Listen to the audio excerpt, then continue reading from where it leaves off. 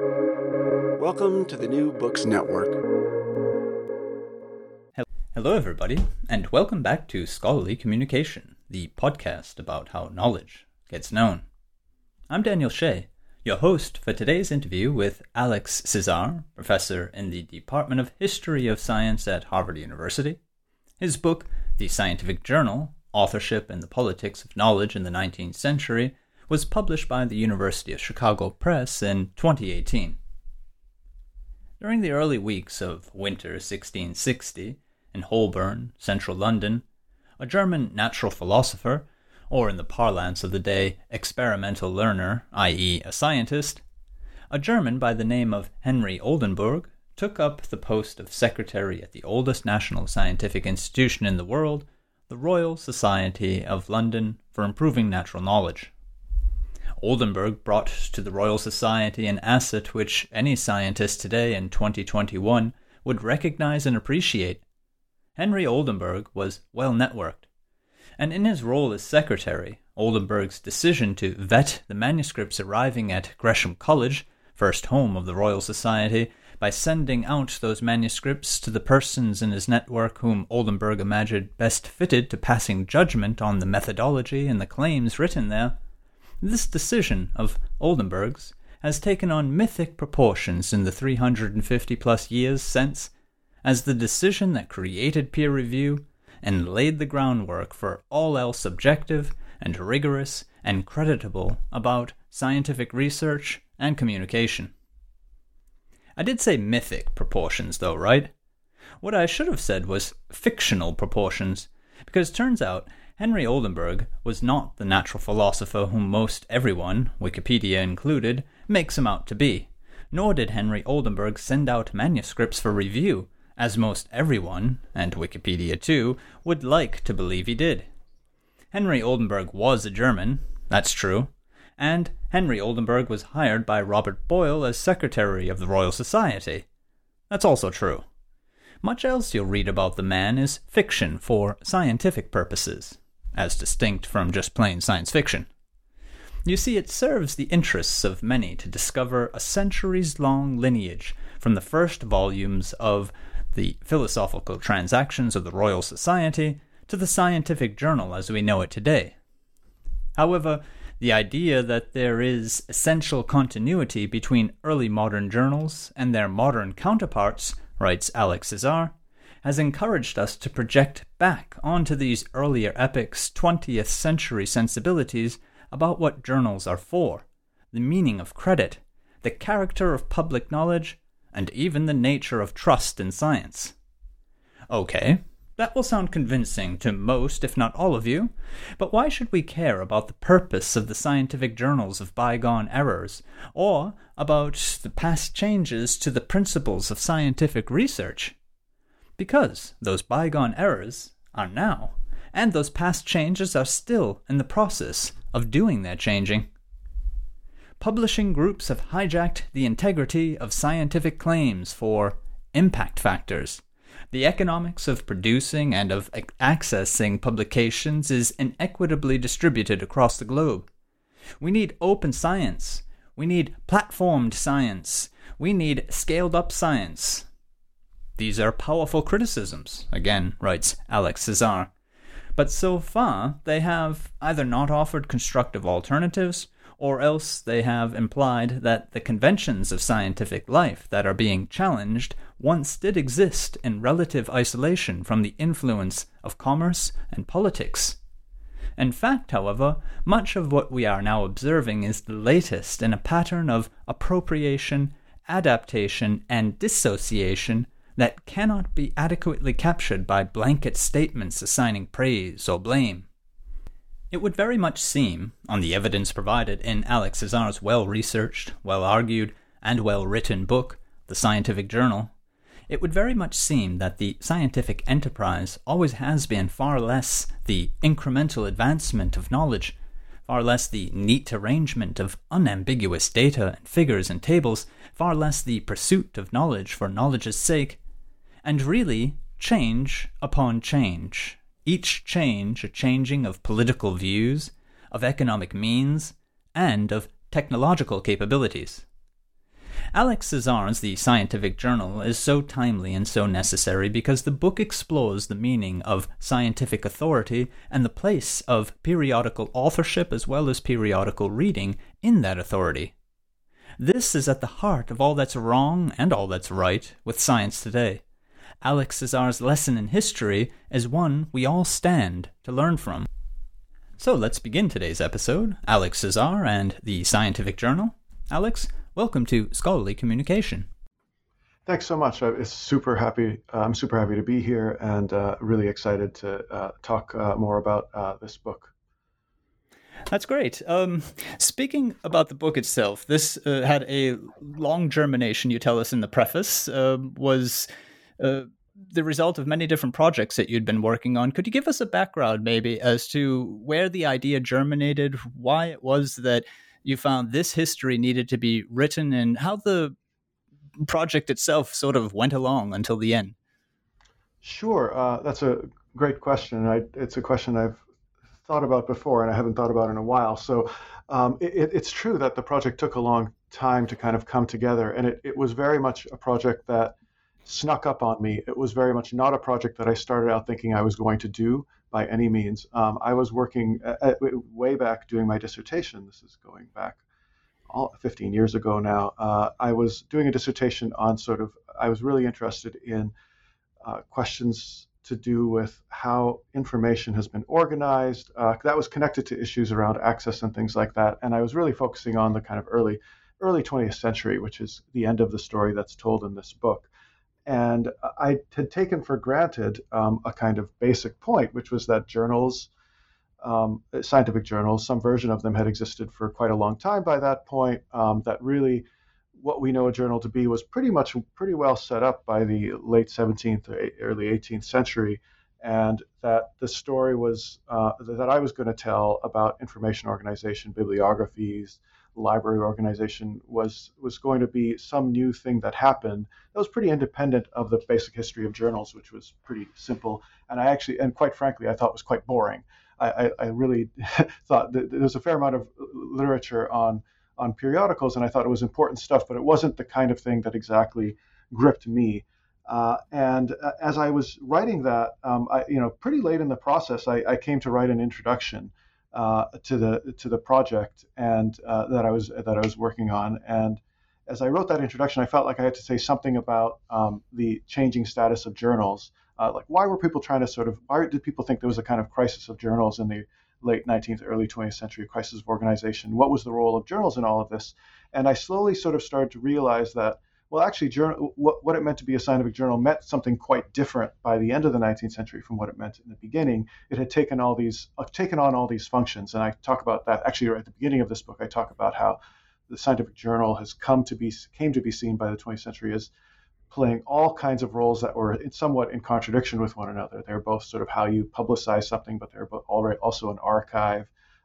They were meant to get things out quickly, but at the same time, they were supposed to be pretty well set sort of claims to knowledge. There was a lot of sort of contradictions built into what this format was trying to accomplish. And I started to see that part of that had happened in the 19th century, where all these new sort of functions were sort of grafted onto this format and this sort of genre of the scientific paper. But as I wrote that sort of kind of chapter one intro, I started to realize, wait a second, no, the story is actually much more complicated than that. It's not simply that these things became more important or they took on a couple of extra functions. What people say is the sort of basic definition of what a scientific journal is by the 20th century, especially by the late 20th century. That particular sort of object doesn't really exist in any serious way in the early 19th century at all. I realized, like, I just had not realized this. This was us historians of science like to sort of poo-poo the idea that there are eureka moments, but I sort of had a kind of eureka moment at some point where I realized that this thing that I was writing about and taking for granted hadn't actually in any serious way existed, a century earlier. And this is and that struck me as a story that I really had no idea it was the case, despite having read the literature. And I was kind of blown away by it. And I started to then I did this big literature search to see, well, how did I miss this? Why do people say that this is this old format. And, I could give you a long story. I haven't written about this, but like just the historiography of how it came to be that people thought there was this 300-year history of basic stasis after this sort of heroic invention moment that you mentioned through about Oldenburg. It was very peculiar, but it was there. And there's a whole other story about why that historical narrative came into being more or less during the 20th century, and came to be so powerful. And so I thought, well, this is a story. And so I very quickly kind of shifted my dissertation towards doing the history of the journal. And I didn't have very much evidence besides this kind of like proof of concept idea that something big happened here. And I had some ideas about how it happened. And then I finished my dissertation, which if you ever were to see it, you'd see it's this weird conglomeration of different subjects, because on the one hand, all the research had been done on this late 19th century, early 20th century moment, but the story was really about this earlier stuff that I had a kind of skeleton narrative for. And then, I finished the dissertation, and I just then threw myself into research, anything I could to sort of try to figure this story out with regard to the whole 19th century. And that took me another, I guess, that this sort of eureka moment was really essentially happened in 2010, and the book came out in 2018. So there was a lot of research that then happened where I tried to kind of fill out the basics of this narrative. And, there's some constraints. I decided to stick to a kind of focus on Britain and France, which is pretty dissatisfying in some ways because it's not the whole story, but a lot of pretty interesting things happened in the British and the French cases that were consequential, and I can say more about why that is. But I set myself some sort of basic parameters to make sure it didn't get too out of hand, and then I researched and I wrote. The story got more interesting the more I went into it. I realized, political culture had a huge effect on how things developed. I realized there were just so many ways in which this story about this very sort of niche format had all these tentacles and all these other aspects, sort of cultural aspects of 19th century life that made it this much richer story. And I realized that behind this sort of realization that there was a kind of pretty wrong narrative out there was a sort of one of the key reasons that this narrative had come to exist the way it had was this strong desire by certain actors and people who care about science a great deal to make sure that this sort of world of science and the sort of cultural world of science was kind of cordoned off from the sort of messy sort of worlds of communication and culture that existed everywhere else. And so one thing that this narrative of the scientific journal was doing was helping to sort of produce a story about how it was that scientific communities could indeed be kind of sort of defended from the sort of vagaries of the press, the vagaries of the market, the vagaries of commerce. Because the truth is, if you actually tell the story how it happened, it turns out that's not true at all. The very sort of forms of life that got built into science, partly through these publishing conventions, were often borrowed from this sort of messier world of commerce and culture. So that turned out, I thought, was a really interesting story and super important and relevant to the kinds of debates that are going on these days with respect to changes in not only formats and platforms, but also modes of evaluation and all of that. What's actually happening now is much more interesting once you understand this longer history.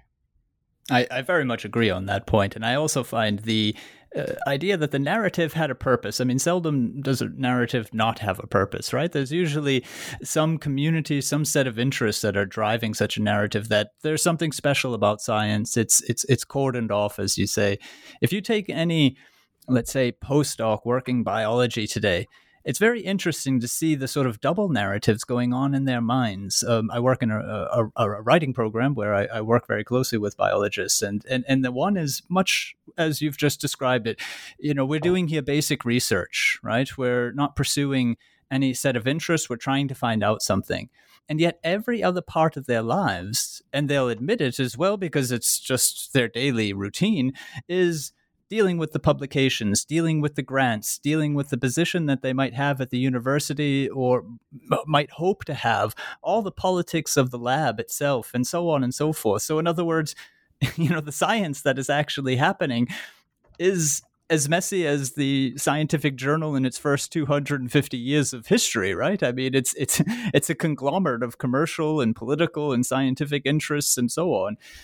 So I think it's just wonderful to see that it had always been that way. I think that's what comes out so clearly in the book. Yeah, I think that's true. The way you put it, that there's this sort of double narrative that you often get from sort of people within the field, I think is really apt. I completely agree with you. Um, Historians especially historians and some observers of science from the outside often take a view of their actors who are scientists that assumes that they're naive, often sort of pretty naive about all the sort of sociological stuff that happens on a daily basis. But actually, when you talk to most scientists, they're, as you say, it's not so much that they're naive, but there is often a kind of double narrative. There's a sort of set of ideas that I guess they've maybe been taught as the sort of folk wisdom of how things are supposed to work. For me, the most obvious example of this is talking about peer review. I think these days things have shifted in the last 5-6 years, but 10 years ago, when I would talk to friends of mine who are in the sciences about peer review, they'd often say, yeah, this is like very serious stuff. It's very important. It's the gold standard. But then you would just keep sort of asking them questions about, well, how does it actually work? Their actual view of how it works in practice was always, well, it's a complete mess. It doesn't actually tell you anything. It's a very sort of unreliable process. But I think they always felt like, well, there was a way it's supposed to work, and in practice it happens to be that in my field it doesn't work very well. And so they're actually completely aware of the sort of relatively complicated world in which they live, the messiness of their world. But it's not always the sort of view they take when they sort of talk to outsiders about it. And so that sort of double narrative, I think, is indeed very present, and it's part of what has fueled the sort of very unrealistic stories we tell about these formats. And I find it interesting that it's the end of the 19th century where you had wanted to bring in sort of just a quick introductory note as to how things were before that, before you got into your actual thesis, as you said. And in the book now, this actually is brought up rather in chapter 6, which is the end of the book. So as a historian, you do go chronologically. That's wonderful. But this moment where scientific literature, as you call it, becomes that common point of reference as we know it today, where, the scientific journal would be a thing that is, for the most part, especially in Britain and France, something that's recognizable to what scientists will be reading today as well, that move simultaneously comes about with calls to fix the scientific literature, that there's something not working correctly. It's almost as if our current system was naturally a system that needed constant repair. Or would you say I'm thinking very much in the wrong direction? No, I think that's great. Yeah, I'm super happy that you picked up on that sort of idea. I think it's a kind of a common thing. Once one of the best ways to tell that a certain idea has really become fixed in a community's mind is when people start complaining about that idea or that object, right? And I think that's very much what happened here. The best way to recognize the emergence of the scientific literature as something people care about is finding that people are complaining that it's not working the way it should. I think a similar kind of argument that's connected to this book, but I don't quite tell the whole story here, is about sort of the history of peer review and refereeing. It's a similar kind of thing where the moment that people think this thing exists and has a particular function, they realize it's not actually fulfilling that function in the way that they would like it to do. And that's very much what happened here, I think. I think it cannot be emphasized enough that this idea of the scientific literature, this sort of canon of texts, that has a not exactly sacred, some people call it almost a sacred function within the scientific community. It just, people didn't talk that way about journal articles and things like that. I would say before the late 19th century. And the moment that they did, the moment that they imagined that there was this canon of stuff that needed protection and organization, they realized, well, this is a pretty tough thing to organize and sort of keep pure, because it's not like there was any central body within a country or anywhere else that was really able to sort of regulate it in any serious way. And it was really something that was much more chaotic than that. And it really nobody had exactly designed it to these purposes, right? It was a kind of evolution, borrowing elements from here and there. It was a big hodgepodge of stuff that was supposed to, turned out to be really important. And so, again, the best way to sort of recognize the emergence of a sort of key concept often is not so much celebrations of it, but worries about its integrity. Yeah, and the scientific journal comes out in its first few hundred years of history, and your book is being, as you're saying, something that's a bit of a hodgepodge. And what I find interesting, though, is the light that throws on the scientific journal as it is today, or say today back through the last generation, so about the last 30 years. And it's, of course, typical to meet scientists and people outside of science who think that the scientific journal is a thing. It's like it's a standard. There's something that you could point to and know what a scientific journal is. But anyone who, like you make very clear in the book, is familiar with formats and genres know that these things don't stand still, and no one ever gave a diktat to say this is how it must be, right? And if you just look at recent sort of coverage, say 10 years ago, of things that are just accepted as normal today, in silico cloning, for example, in biology. If you read articles that use that method 10 years ago, you find them explaining it in all sorts of ways, which now are already widely accepted, and just in silico cloning itself is enough, right? You don't need to give that background. I mean, that in itself is a content development. Or if you think of the registered reports or the highlights that over the past 10 years have become kind of standard, which somebody looking at one in a journal in the 1990s, they won't find it. It doesn't exist, right? I mean, these things are constantly moving. Yeah, I think that's right. I think basic assumptions about how, as you say, whether it's content or whether it's a format, a format can sort of become part of one's daily life very quickly, it turns out, and it just becomes part of the background for how things work.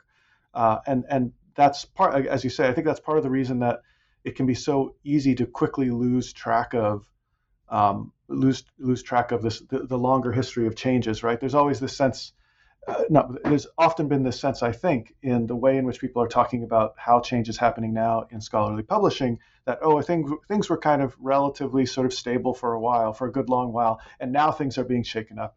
That's what sort of leads to revolution talk and sort of crisis talk and all that. And a lot of that happens through a sort of studied forgetting of all the sorts of pretty big shifts that have gone on for a long time. When it comes to scholarly publishing, people talk about a crisis a lot. And since I wrote this book, I've been doing a fair amount of work on the 20th century, not the whole, not everything to do with scholarly publishing, but aspects of it. And it turns out that, this is not at all surprising. Not only have things continued to evolve throughout the 20th century, it's not like, my book, you could perhaps get the impression from my book that things stopped evolving by the early 20th century and then the story was relatively clear, but that's not true at all, right? The beginning of the 20th century is a nice place to stop for me, because again, I can't do everything, and it is the moment where I think you can say, yes, this thing called the scientific literature comes to be seen as existing, but things continue to change, and the sense in which that system is in crisis, as I say, you already see it in the late 19th century as it comes to being, and the idea that there's serious problems with how this works continues to be just such a constant narrative throughout the 20th century. The idea that we're going to come up with a whole new system to do this is basically somebody every 5 years is saying, let's change the system. Let's get rid of this whole system of journals and bring in something different. Some version of that has been around, forever. And so that's really, really, really fascinating. And that's the value of the research that you're doing here into the scientific journal, I find, because it's the equivalent of, say, somebody who has studied, linguistic change and linguistic variation, and who knows that, when a new technology arises or there's new scientific discoveries, then our vocabulary gets put to the test and new words come about and people are unsure of what they mean. So when people in the 1990s were complaining about, the way that people talked about computers and all this computer lingo, which today has become entirely normal, somebody who's familiar with, linguistic variation and change sees that as an entirely normal process. But if we don't have that knowledge to fall back on, then we think there's a crisis. And I would say it's equivalent in the sense, because you have uncovered for us a major organ of scientific work and the way that it actually has evolved and the way that it actually works and the problems that we face today, the crises that are called out, are really just a part of the system, if you like. Yeah, I think that's basically true. I mean, I think we've seen an intensification of certain issues, and certainly we've become aware. Part of what's happening these days is simply becoming more aware of aspects of this system that were there all along, but just didn't matter as much. Like, or at least didn't feel like they mattered, or were harder to see. So the replication crisis, replicability, is an interesting one. Now, it could very well be that acts of fraudulent sort of reporting of research and things like that have risen, but it's really difficult to get actually good evidence for that, right? Simply because it's just nobody was doing these kinds of in-depth analyses of scientific papers in the past, and not only was it much more difficult to do, there's a whole there's all sorts of really clever ways to sort of analyze the literature these days because of the format it has taken, the electronic format, and the way in which data is being archived now that you simply couldn't do in the past. And second, you wouldn't necessarily have cared to do it in the same way because the worries over the reliability of the literature, while they did exist to some extent in earlier parts of the 20th century, they've taken on far more sort of ideological weight and indeed almost commercial weight, because some of the actors most concerned about the reliability of the literature are large corporations that want to rake the literature to get a bunch of free information through which to produce new drugs and things. So the contexts for how the literature is used have changed so much that certain kinds of issues that might have been present throughout, and to some extent certainly were present throughout, have just been highlighted in ways that all of a sudden, it turns out this object that people sort of hoped was one thing is something else. And that then looks like a crisis because you want it to be this thing, it isn't this thing. So how can we make it this thing that we want to be more reliable in certain ways, et cetera, et cetera. So that I think that's right. I think in a sense there's a crisis of replicability right now simply because people think there's a crisis, right? And so we have to take that seriously as a crisis. But whether it's a big shift in the reliability of the literature is very much an open question and probably an unanswerable one.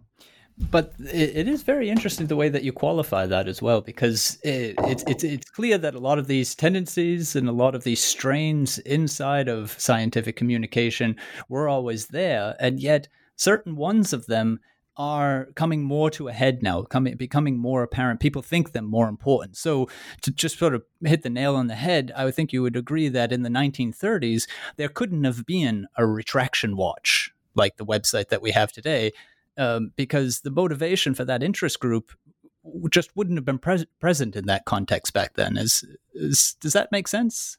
Oh, I think that's true. Yeah, I mean, there's all sorts of reasons you wouldn't have had a retraction watch in the 1930s. But as you say, one reason for that would be the kind of larger, I think, sort of framing motivation for sort of outside watchdogs who are not part of the scientific process to sort of keep tabs on the integrity of the biomedical literature is completely shaped by the notion that this is a world that is massively funded by the state, and so it's massively funded by taxpayers, and so there ought to be safeguards in place if we're going to have a community that is funded massively by the state but is nevertheless sort of supposed to be self-policing. Then that nature of that self-policing ought to be legible by the public, the broader public in some sense. And so that's, I think, the kind of framing sort of argument for make that kind of thing make any sense at all. There's also lots of practical reasons you wouldn't have had a retraction watch, because you wouldn't have had retractions in the same way, because what a retraction means is highly different in a kind of platformatized sort of situation in which everything's electronic, as opposed to when everything's in print, right? What does it mean to retract something when everything's being sent out in printed form is much more complicated kind of question. And indeed, the very idea that you would retract something simply because it's pretty wrong for the most part, wouldn't have made much sense to people until relatively recently.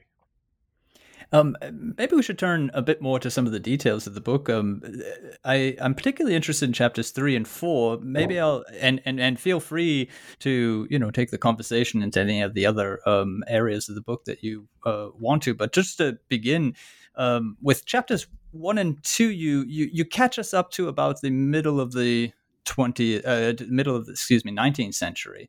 So you give us the importance there of the French Revolution and the journalists who are writing about science and their position outside and next to the scientific societies until these really interesting points in Britain and France, as you said, your sort of focus countries, focus regions, where it once was the radical outsiders in Britain. But then it becomes the elite men of science who are calling that, yes, we need to be publishing our results. Or also Francois Arago in France and his work there on intellectual property and how that put forward sort of rival visions to what science had been up to that point. Could you maybe give us a sketch of that quite important moment, as I read it anyway, in the mid 19th century?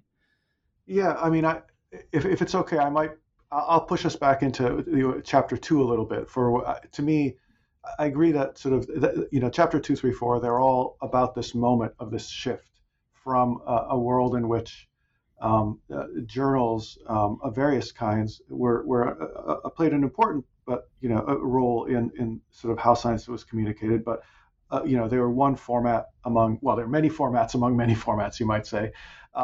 To a sort of shift towards this idea that journals really mattered in a really sort of deep way, and you bring up Arago, who's sort of one of the perhaps the most prominent actor in the book, who comes up in several different places. And what's interesting about him is, as you say, he's very much a kind of powerful central figure within France's scientific community, but is well known across Europe. Indeed, has relations with many people in many different countries, who indeed, at a relatively young age, becomes one of the perpetual secretaries of the Academy of Sciences in Paris, one of the most august scientific institutions in Europe and by extension in the world, who really sort of has a notion that science ought to be this sort of broader public good. Now, as the book points out, what it means to be a sort of broader public good is up for great debate, and there are many people who thought Arago was basically to the left of Arago, who thought he was actually a kind of imposter in some sense in making these claims, and that's actually a reasonable thing to think. But nevertheless, here's somebody who is suggesting that for the sort of scientific enterprise to be legitimate, it needs to sort of make an attempt to reach out to sort of broader publics. And one way to do that is to sort of put stuff out there in print as fast as possible. Don't just sort of hoard. Researchers shouldn't hoard what they're doing in sort of relatively small groups, even small groups as big as the Academy of Sciences, because that's still a pretty darn small and elite group. But it should be put out there quickly and in ways that can be made accessible to at least a broader research community in some sense. And so he pushes that idea. There are people to the left of him, radical Republicans, people like Jacques Frédéric Ségué and François Vincent Raspail, who they agree with Arago generally about that, but they actually don't think Arago is doing it correctly. And so one of the things what I think is sort of the key moment in the book, is this moment where these august bodies, such as the Academy, begin to sort of allow for a certain amount of sort of public reporting on what they're doing. So in France, this happens actually in daily newspapers, amazingly. In Britain, it happens in these commercial scientific journals that are usually not connected to any society or anything like that. And a certain amount of this kind of reporting is allowed, starting in the 1820s, in public papers, in both Britain and France, kind of around the same time, but not exactly at the same time, and for different reasons. That reporting sort of develops into a kind of de facto sort of reporting, not only for a broader public, but also for the scientists themselves. They find it very useful to have these short reports about things. And in France, it takes this really interesting turn where even for Arago, who was actually in some sense encouraging this kind of reporting, allowing this to happen through kind of third parties, people like radicals, people like Raspail and Ségué, turns out to be problematic because, well, okay, you can make things public, but what if the people who are making it public are doing so in a way that is not favorable to the members of the academy, or at least to your friends in the academy? And so it's that moment of tension between wanting to be public and at the same time trying to control the way in which this stuff becomes public that Arago decides to actually produce a kind of in-house newspaper-like journal for the academy, and that's the Compte Rendu, still around and very famous, which is the sort of which is not the first journal that has the short sort of papers in it, but really one that sort of sets the terms for later ones, where basically the idea is, rather than having reporters come in and report on what people talked about, let's have the authors themselves write short notes about what they're talking about at the academy and put it in this journal in their own words. That way we can kind of control the narrative. And that sort of idea, so what's cool about that is the basic format was based on newspaper columns. Like, it was literally aping newspaper columns. They literally hired a newspaper editor to manage this new scientific journal, a fellow named Roulin, and then they put it out themselves every week. And depending on how you looked at that, that was either like an amazing sort of magnanimous sort of gesture to sort of let the public know about what's going on at the academy in its own words. It was a gesture to sort of make the academy very public, which is certainly how Arago saw it and some of his allies saw it. Or you can see it as we can see it two ways. Actually, I guess there's three ways to see it. So that's the positive way. There's two negative ways to see it. One is if you're somewhat more conservative than Arago, people like Jean-Baptiste Biot, you might say, well, that's terrible. Now you're sort of, scientists are being forced to sort of just kind of be kind of self-advertisers, whereas they should just be focusing on the research and trying to get it right. Now they're sort of trying to race with each other to put these little short notes out. You can't even tell whether anything's true in these short notes because you don't give any of the data, you just give the result. What a terrible thing for science. This is going to lead to all kinds of trouble, turning science into turning the academy itself into a kind of advertising bureau. That's horrible. On the other hand, you could say, well, actually, it was much better when you had all these independent reporters reporting on what's going on at the academy. What the academy is doing by putting out its own journal is trying to silence that sort of broader, richer public discourse about what's going on in science by kind of trying to sort of stamp out this sort of independent reporting with this one official report. So you could see it in these different ways, negative and, if you're Arago's friend, positive. But you can see just in that sort of decision, in that moment, a kind of big shift in the way in which these sort of prestigious scientific bodies interface with the public and the way in which they the way in which they exist. The Compte Rendu completely changed not only how the academy reported on itself, but how the academy worked. Right? Meetings themselves completely changed because of this. So that moment, and especially the Compte Rendu as a kind of model for later periodicals, including things like Nature and Science in the later 19th, early 20th century, is super, super important. Is really the kind of linchpin moment for the story. The Arago continues to matter because once he's sort of produced this sort of new format, he really leans into the idea that this is the kind of publicity that matters in science, this kind of print publicity through short articles that you put out quickly when you discover something.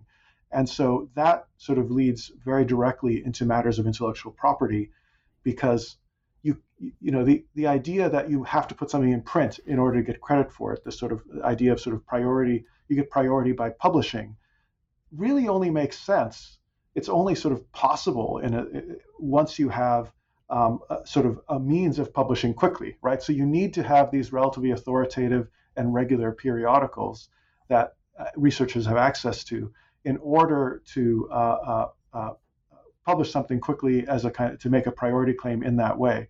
So one of the things that Arago then does to kind of cement this idea that print publicity is what matters is to say, well, the way in which you go about sort of getting credit for something in science is by making it public. The act that is creditworthy is not just discovering something, but you might have thought, how do you become a famous scientist? Well, you discover stuff. No. Yes, you have to discover stuff, but you also have to give it to the public, right? That's the exchange. You give stuff to the public, and then you get praise, then you get rewards. And the way you do that, not only do you have to make it public, but you have to make it public through print. And so then that's basically, not only is that a claim for how science should work, but it's really a political claim about how that community works. And that and leads what I to find all so kinds of.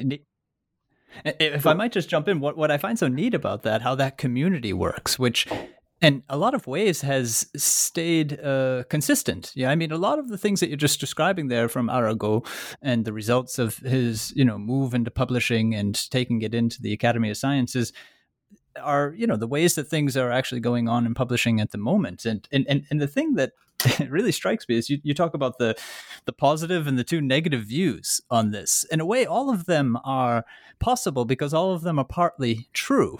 I mean, this self-advertising moment of that is also how you claim to have discovered something is in print is clearly partially true. This idea of generosity is also true because you're making it accessible.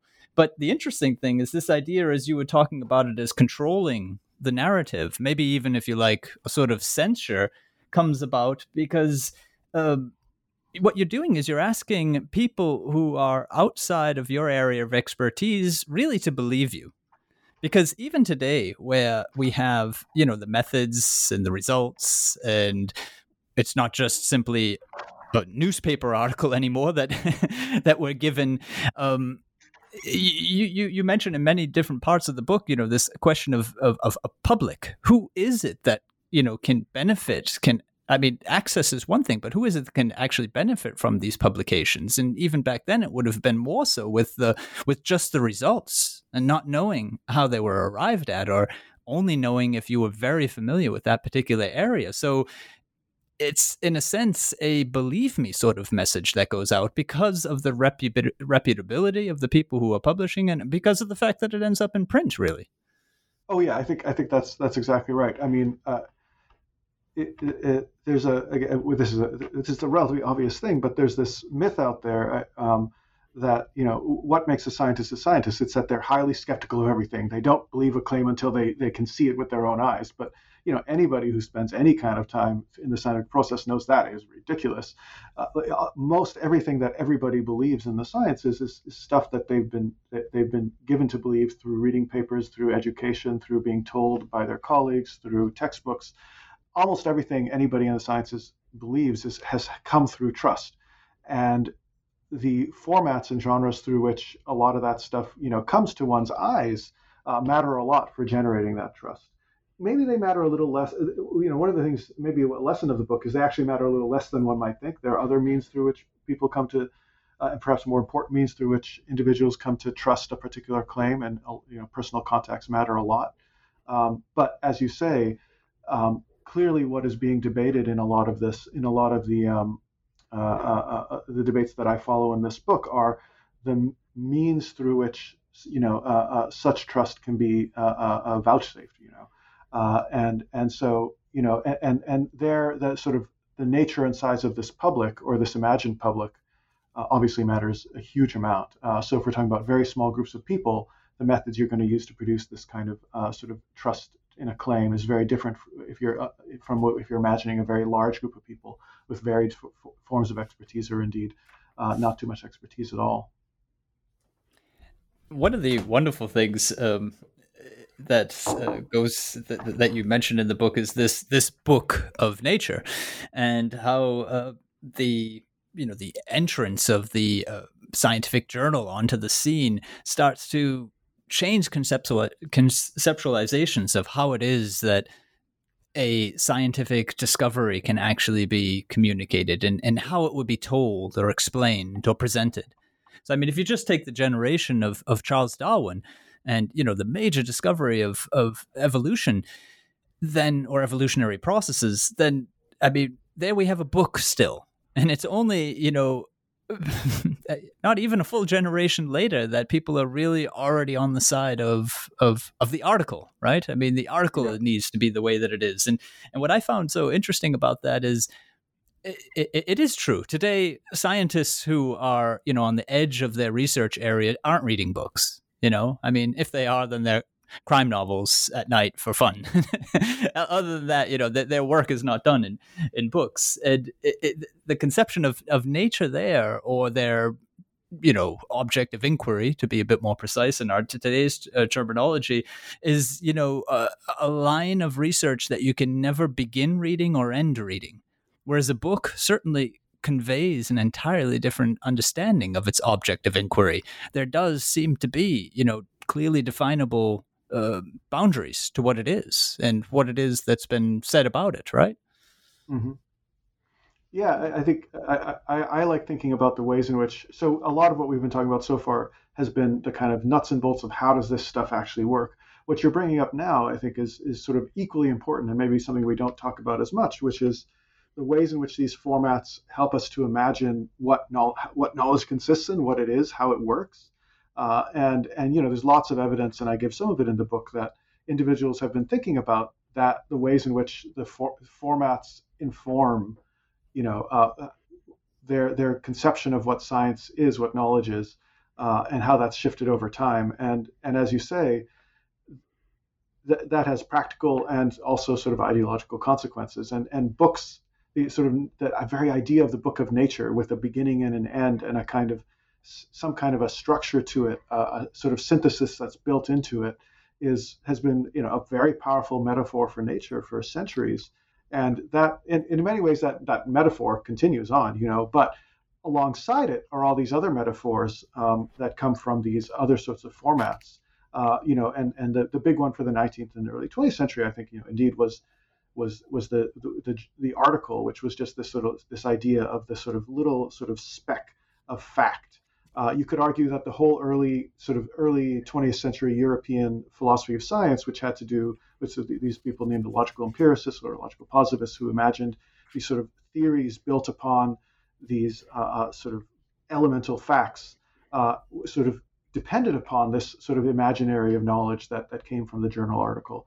And these days, the emergence of platforms is doing something similar, to these imaginations of knowledge. When you think about things like these claims about how sort of theory is disappearing through the sort of rise of data. All of this is connected to the rise of these imaginaries are connected to these rising formats and platforms that are sort of shifting how knowledge is communicated. So following those narratives kind of gives you, I think, a kind of backbone through which to look at the more detailed stuff that's going on in terms of the nitty gritty. That my book sort of follows as it sort of tries to tell this broader story of the sort of imaginaries of knowledge. And as to the way that it tells its story, the book, it's very interesting where it situates itself in historiography generally, and in specific, of course, in connection with the history of science. You give us a short sketch of work, say, by Harry Collins or Simon Schaefer and Stephen Shapin, and give us also the basic focus that has been put onto formats in media and other areas of communication of science outside of the typical expert community. So the newspapers, the catalogs, the abstracts and patents and offprints and index cards, just to name a few. And discover in that moment that there's a gap that the scientific journal itself had, before your book, not had a place in the research. It hadn't been picked up, which could be rather surprising for many people, because you would think that would be where people would have started. Yeah, it's a very funny thing, and it's really, really striking. To sort of recap very quickly what I was talking about there in terms of these different traditions, I think, a lot of history of science up through the mid 20th century, shall we say, into the 60s, was sort of imagined science as this entity that was more or less closed off from, the broader public. And it was basically a history of ideas and biographies of the people who came up with those ideas. And you could follow those ideas by following the journal literature. And if you're doing older stuff, by following the books. And you would just read the books, you would read the journal literature, and you could construct this sort of emergence of these ideas. And there was a very strong push against that within history of science as it really professionalized in, the 1970s, to say this is mostly fantasy. This is not what science actually looks like. This was queued up by scientists themselves, people like Peter Medawar, who has this famous paper you probably know. I think it's called "Is the Scientific Paper a Fraud?" And Medawar just points out that an actual paper tells you nothing about how something was actually discovered or what was going on behind the scenes. So take that idea and say, let's do proper history of science. Let's get behind the scientific literature. So one thing that happens is to say, let's look at, well, not only should we look at the archives to look at the letters, but let's really look at how people interact beyond the sort of formal sort of facade of the literature, papers responding to one another. What's actually going on is a whole lot messier, is a whole lot more interesting, actually, through all kinds of micro-sociological things that are happening. So there's a huge amount of work of that kind connected to this movement called sociology of scientific knowledge, but not simply connected to that. In the 70s and 80s, and especially somebody like Stephen Shapman, you might say, was one of the key people who said, let's do this in a different way, and let's really look at personal relationships. So there's that on the one hand. The other thing that happens, almost independent of that, but not entirely, is people said, well, yes, it's true, the scientific literature is like so far from what the sort of be all and end all of what happens in science. Let's actually look at all the other kinds of formats and genres and places that people are publishing about science in some way that actually do inform and are informed by the sort of those expert discussions and things like that. So let's stop focusing so much on the scientific literature and let's focus on everything else. And so people looked at novels, people look at popular magazines, people look at other kinds of books, people look at pedagogical instruments themselves. People looked at everything other than journals because it was exactly journals you had to get away from. All that is great. Like both of those moves are really important moves to have made it as a field, but it led to this very funny and ironic situation where people were all of a sudden historicizing everything, except they left alone the journal because it was the thing that you weren't like. It was sort of the historians didn't like articles as much. I mean, you'd still read the articles, but you couldn't tell a good proper history of science in these new veins by just focusing on the published literature. And so, ironically, what was left was this sort of caricatured notion of what a scientific journal is that nobody actually, very few people took up in any serious way. If you actually interrogated almost anyone by the 1990s about this who was a historian, they would, of course, agree that the journal is not this sort of stable genre that's existed for hundreds of years. Well, they might, but nobody was actually writing about it. Very few people. Actually, I mean, you should never say nobody was writing about it. Of course, people did write about this to some extent. It was out there. You could look for it. If you were looking for it, you could find, hints here and there. And in particular, I would say, in some ways, that some of the best early writing on this was happening in Germany rather than anywhere else. In the Anglo-American context, mostly what you found was celebrations of the format, I think, going back to Oldenburg until relatively recently. And so, it just led to this very ironic result that for good historical reasons, people moved away from focusing on journals, which left the journal completely unhistoricized. And we had much thicker histories of these popular science magazines than we did of, journals such as Nature, which now Lindy Baldwin has written a book about, et cetera. And so now we're starting to get some thicker histories, more realistic histories of some of these periodicals.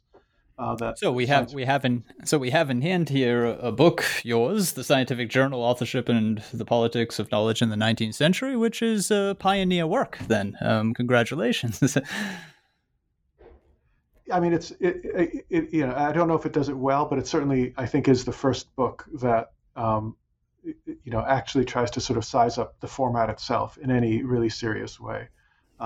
Certainly, I think there just are no other books that really try to do that or had tried to do that. I think that's true. I think the story that I tell is still a highly partial one, right? There's a lot that's missing, particularly all sorts of other national and regional contexts that are left out of this book.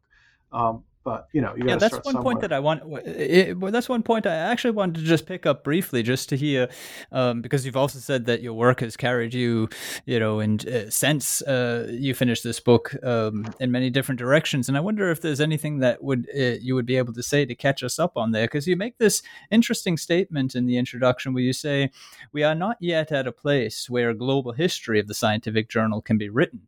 And there you mention places which get mentioned clearly in the book, Germany, rather interestingly, other places in Europe, East Asia, the Americas, and so on.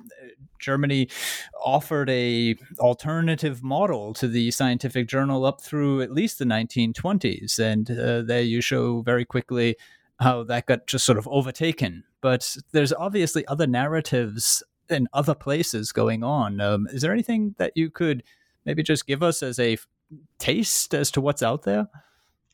Yeah, I mean, so I still think we're not quite there. I think it would be very cool if a few of us could at some point sit down and write a book that was a sort of broader, both sort of temporally and geographically more capacious story, or sort of more inclusive story about the sort of emergence of these formats. And we're making progress in that direction. And there's a whole bunch of work going on the German context now. There's some good work going on the sort of, for the 20th century, sort of Indian context and East Asian context. I think if we were to tell a story about this, especially if it were a story that sort of went through the 20th century, it would be be really interesting and a different one. What obviously this format, some version of this format ends up getting picked up in a lot of different places, and in some ways forced upon a lot of places through essentially a sort of imperial sort of expansion of sort of the scientific enterprise, and sort of imposing a particular vision of what sort of natural knowledge is supposed to look like on other places. And so part of the story would be about how that sort of process happens. And certainly the work that I'm doing now focuses especially on things like, kind of back to the original project in some sense, but a more expanded version of it, which was sort of focusing on these sort of databases and information infrastructures, and the ways those turn out to be often and sort of in deep ways connected to modes of evaluation and metrics and things like that. And so certainly one of the stories that we can tell about this, one of the global stories, is the sort of resistance to and negotiations around what it means to be a scientist in an international sense. That sort of notion of the international scientist is kind of it's a kind of late 19th century invention that has a long kind of sort of arc over the 20th century and into the 21st century. And claims are made that to be a scientist that has a kind of that is a real scientist, which is say an international kind of universal scientist, means doing science in a particular way, which is not just about methods and things like that, but also about modes of publicity, modes of publishing. So part of the story is the kind of negotiation back and forth about what it's going to mean to be a kind of international journal versus a local journal, what it's going to be an international scientist versus a kind of local scientist who only matters in their local context. And part of that story is about the ways in which very, very specific and local notions of what it means to publish and what it means to publish well are kind of imposed as if they were international standards on other parts of the globe, from places like London and Paris and Boston and New York, and imposed elsewhere as sort of the international standard that must be followed, despite there being actually relatively local standards that then sort of take on this sort of outsized importance. So that's part of the story that I'm telling now for the 20th century. But there's a whole lot of other stuff that I don't know about, that needs to be worked out still to sort of get a broader, sort of longer stroke history of all of this stuff. I should say something about the German case. As you say, part of my argument for why I end up focusing on Britain and France is Germany versus Britain and France in the 19th century is really interesting, because on the one hand, in terms of just the bulk of literature, there's more in Germany than there is in Britain and France through basically the entire 19th century. And yet the way in which scholarly publishing works in Germany by the early 20th century bears less resemblance to the way it works these days than what's going on, especially say in Britain in the early 20th century, and even to some extent the U.S. And so it's a kind of funny or sort of origin story. But if you really want the full story for how all this works, you obviously must look at sort of Central Europe to understand, if it for no other reason, to understand it could work differently. I tell a story that is about sort of how key elements of what we took to be the scientific journal were sort of cobbled together in Britain and France. And there are these, you might say, paths that were pretty well established, but ultimately not taken in the German context that I talk less about. So there's an aspect of my book that the way it's constructed is almost a little teleological, right? I've gone to the places where I think a lot of these mores of publishing life were established, but there are these other really well-established ways of doing it that can be talked about as well. And some people have done that, some of that work, but a kind of synthetic history that would do it all, it would be a really tough thing to write, and it would be a collaborative group project. Well, Alex, thank you. You've been very generous with your time. I do have one last question, which you've touched upon in answering my previous one, but I'm still going to give it to you, maybe give it a slightly different spin. Could this book, The Scientific Journal, have a sequel, The Scientific Journal 2, Authorship and the Politics of Knowledge in the 20th Century? And I suppose the spin I would put on that is, whereas the previous question had been about, giving us a more comprehensive picture, what would be the natural follow-up, even if it is on this teleological sort of framework, what would be the natural follow-up to your book? Or would you see that next project as not being a book? It would need to be something else, or I don't know. I leave it to you. What do you think? Yeah, I guess I'm still going to follow up with where we just were. I think a natural follow-up that did some of the important work for the 20th century, that some of the work that I do for the 19th century, would, I think, you couldn't tell this story well for the 20th century without making it as regionally sort of inclusive as possible. I think the 20th century is a moment for sort of farming out the format elsewhere. The 20th century is the century where, it's the second half of the 20th century where referee processes become super important, and that matters again in a kind of global context, because these procedures for sort of vetting and evaluating become sort of come to be seen ultimately towards the later 20th century as sort of central in Anglo-American context in particular. And then are imposed everywhere else through a whole set of sort of weird mechanisms, partly through these databases. So the other thing that's really what the 20th century is crucial for is the emergence of databases that actually work. So there's lots of attempts to create these large bibliographies in the mid to later 19th century. I talk about some of them in my book. In the 20th century, it becomes more possible to do that kind of work.